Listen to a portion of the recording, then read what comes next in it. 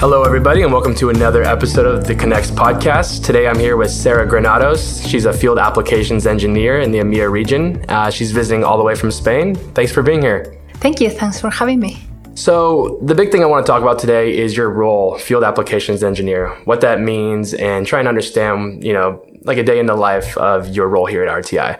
So in order to kick things off, can you tell me what a typical day is like being an FAE in EMEA? So the way I like to explain my job is I like to explain things to technical people. That's my role, basically.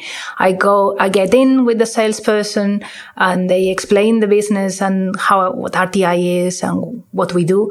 But I have to go and talk to the technical person in the room and explain them how the technology that we have can be applied to their problem and actually understand their problem and review with them if the technology fits or not. That's basically my goal. I have to decide if we can solve their problems. Right. And normally, do they reach out to you or do we reach out to them and maybe we can see from afar that they could benefit from DDS? How does that normally work?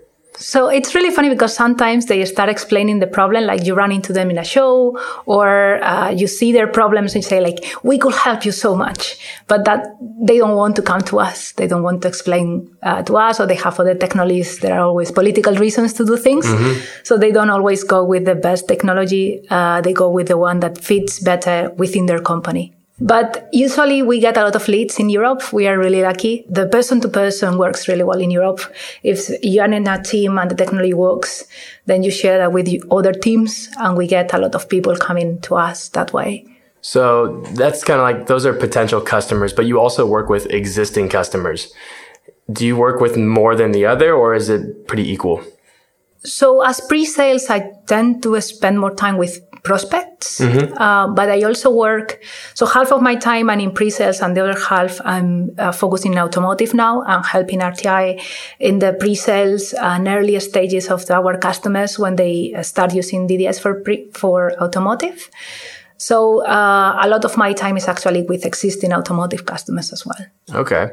So I know you're located in Spain, but travel all over Europe. You mentioned automotive, but aside from that, what are some of the big IIoT buzzwords in Europe right now? Like, what are people excited about, and what are some of the hottest applications in this region? So I travel a lot to Germany, actually, and then a lot of things there. It's automotive, a lot of driving things, trucks, cars, buses, all that stuff. We have a lot of projects also in avionics, a lot of them, and the common word between all of them is security. Everybody is realizing that you need security to communicate with other systems. So when you have your isolated system, you are okay not having a very tough security. But as you talk to other systems and subsystems between each other, it's when you actually need to have security and to be able to control the security of your system. Are these prospects all trying to do something autonomously that they need security for? Doesn't have to be autonomous. So the common pattern that I see between all of them is a distributed system. You have a lot of modules that need to talk to each other, and you don't want to be tying your application to one deployment. You want to be able to be flexible and the same deployment apply to different sites, to different hardware, to different locations. That's the common thing, right? You don't want everything tied together in a single deployment. Right. And I think this is actually a good transition for this next question. And this is a dumbed down version of what probably really happens. But when you talk to them and they say, hey, I need this from you, can you make this happen? What is that they're talking about? I know that's oversimplified. Can you kind of dive a little deeper and explain what that process is like?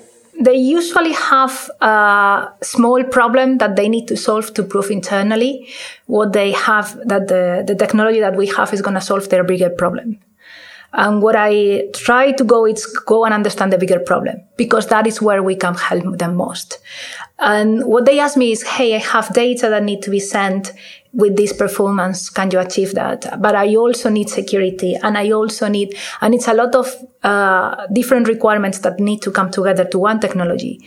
And there are not many technologies out there that you can have different requirements and adapt them to different applications as you go. And the advantage of DDS is you can do that customization.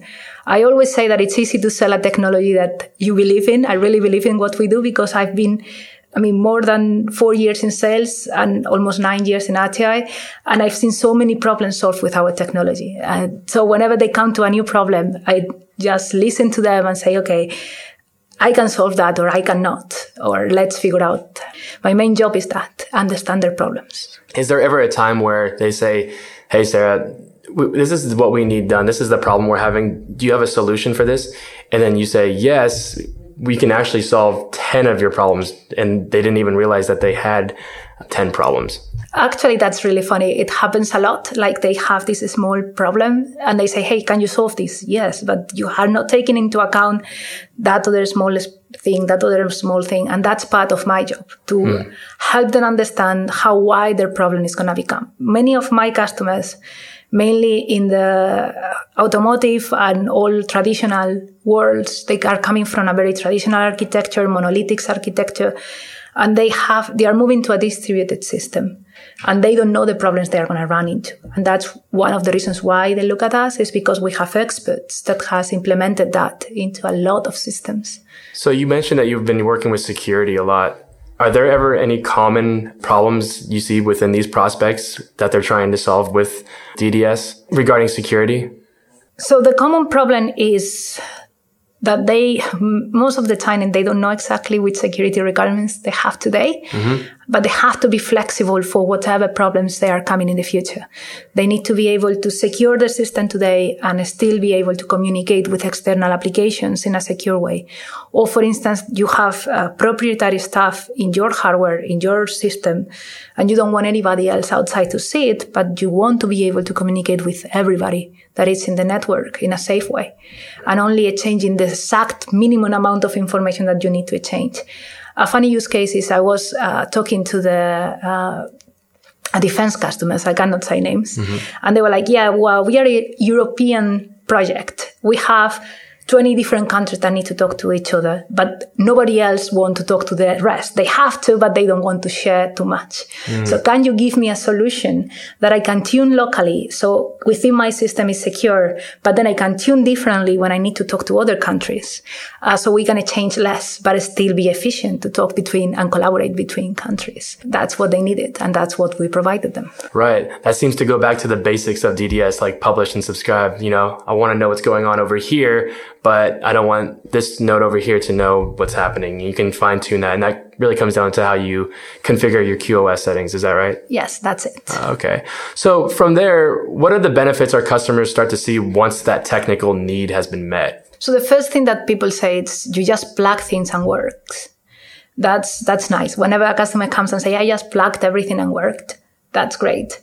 But then they see that small problem. They have this proof of concept project that they have, and then they want to evolve to a bigger system. And as they are adding new components, they say, oh, okay, I can change this and keep adding parts of my system, and the network keeps up and the hardware keeps up. I'm filtering the information, so not everybody receives everything.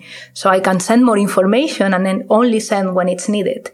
So my system scales, and you can make bigger systems. You can keep adding functionality without collapsing your system. That's one of the reasons why they pick us as well. So as the conversation winds down, I'd like to ask you what one of your favorite use cases is that you've encountered, maybe one that potential customers alike could learn something from.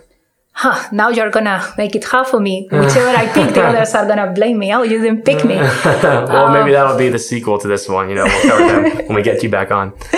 So, I remember a very, very cool one. It's probably not the most challenging technologically, but I'm a gamer. I like playing video games. And we went to visit a customer that they are doing virtual reality games. It's one of those that you wear the glasses, but you also have a backpack with your computer, and you are walking through the room and touching things, and you interact with things that you see them differently. Like, for instance, I had a pole and I was seeing it as a torch. And then it was something I had to throw to a partner. So it was two of us walking in the room and passing things around and interacting with the walls and everything in a virtual reality world. And I loved that one. It was like, joining my the two things that I love most is my gaming stuff and then my job all together in one room. I love that one. So what was their problem that they had that DDS was able to solve? So they had to capture all the sensor information. When you are in a virtual reality place, you have to be able to detect where your hands are, where your feet are, and as you are moving, the rest of the environment has to react to you. So you have sensors on your hands, sensors on your feet. There are cameras above looking at you. So when you move, your hand in the virtual reality world moves as your hand. So it's natural. Like they throw me a ball and I had to kick it. And I was able to do it because you saw your hands, you saw them moving naturally the way they were moving, and they had to capture all those sensors of movement and sending through DDS from the cameras to your backpack. So the computer that you had in your back could transform that in a smooth movement and show it in your glasses. So you could see your hands at the same time that they were moving. This seems like a similar use case for autonomous vehicles where you have sensors, LiDAR, radar, and cameras. Is that safe to say? I feel a bit like this actor, I don't remember the name, A Beautiful Mind. I see patterns all over around myself. That's what's happening. I go to visit a customer like, that's similar to another totally different use case. Like I'm visiting a defense customer and they are explaining. It's like, that's like this other truck company I was yesterday. They have exactly the same kind of sensors, the same architecture, and we can solve that problem. And we have done it. So we can help them. I think that's interesting how you can have two completely different industries. However, they're both looking to solve a similar problem. Yes. That's great. Well, I think that's a great note to end on. Sara, I want to thank you again for coming onto the podcast and talking a little bit about your role here at RTI, and hope to have you back on soon.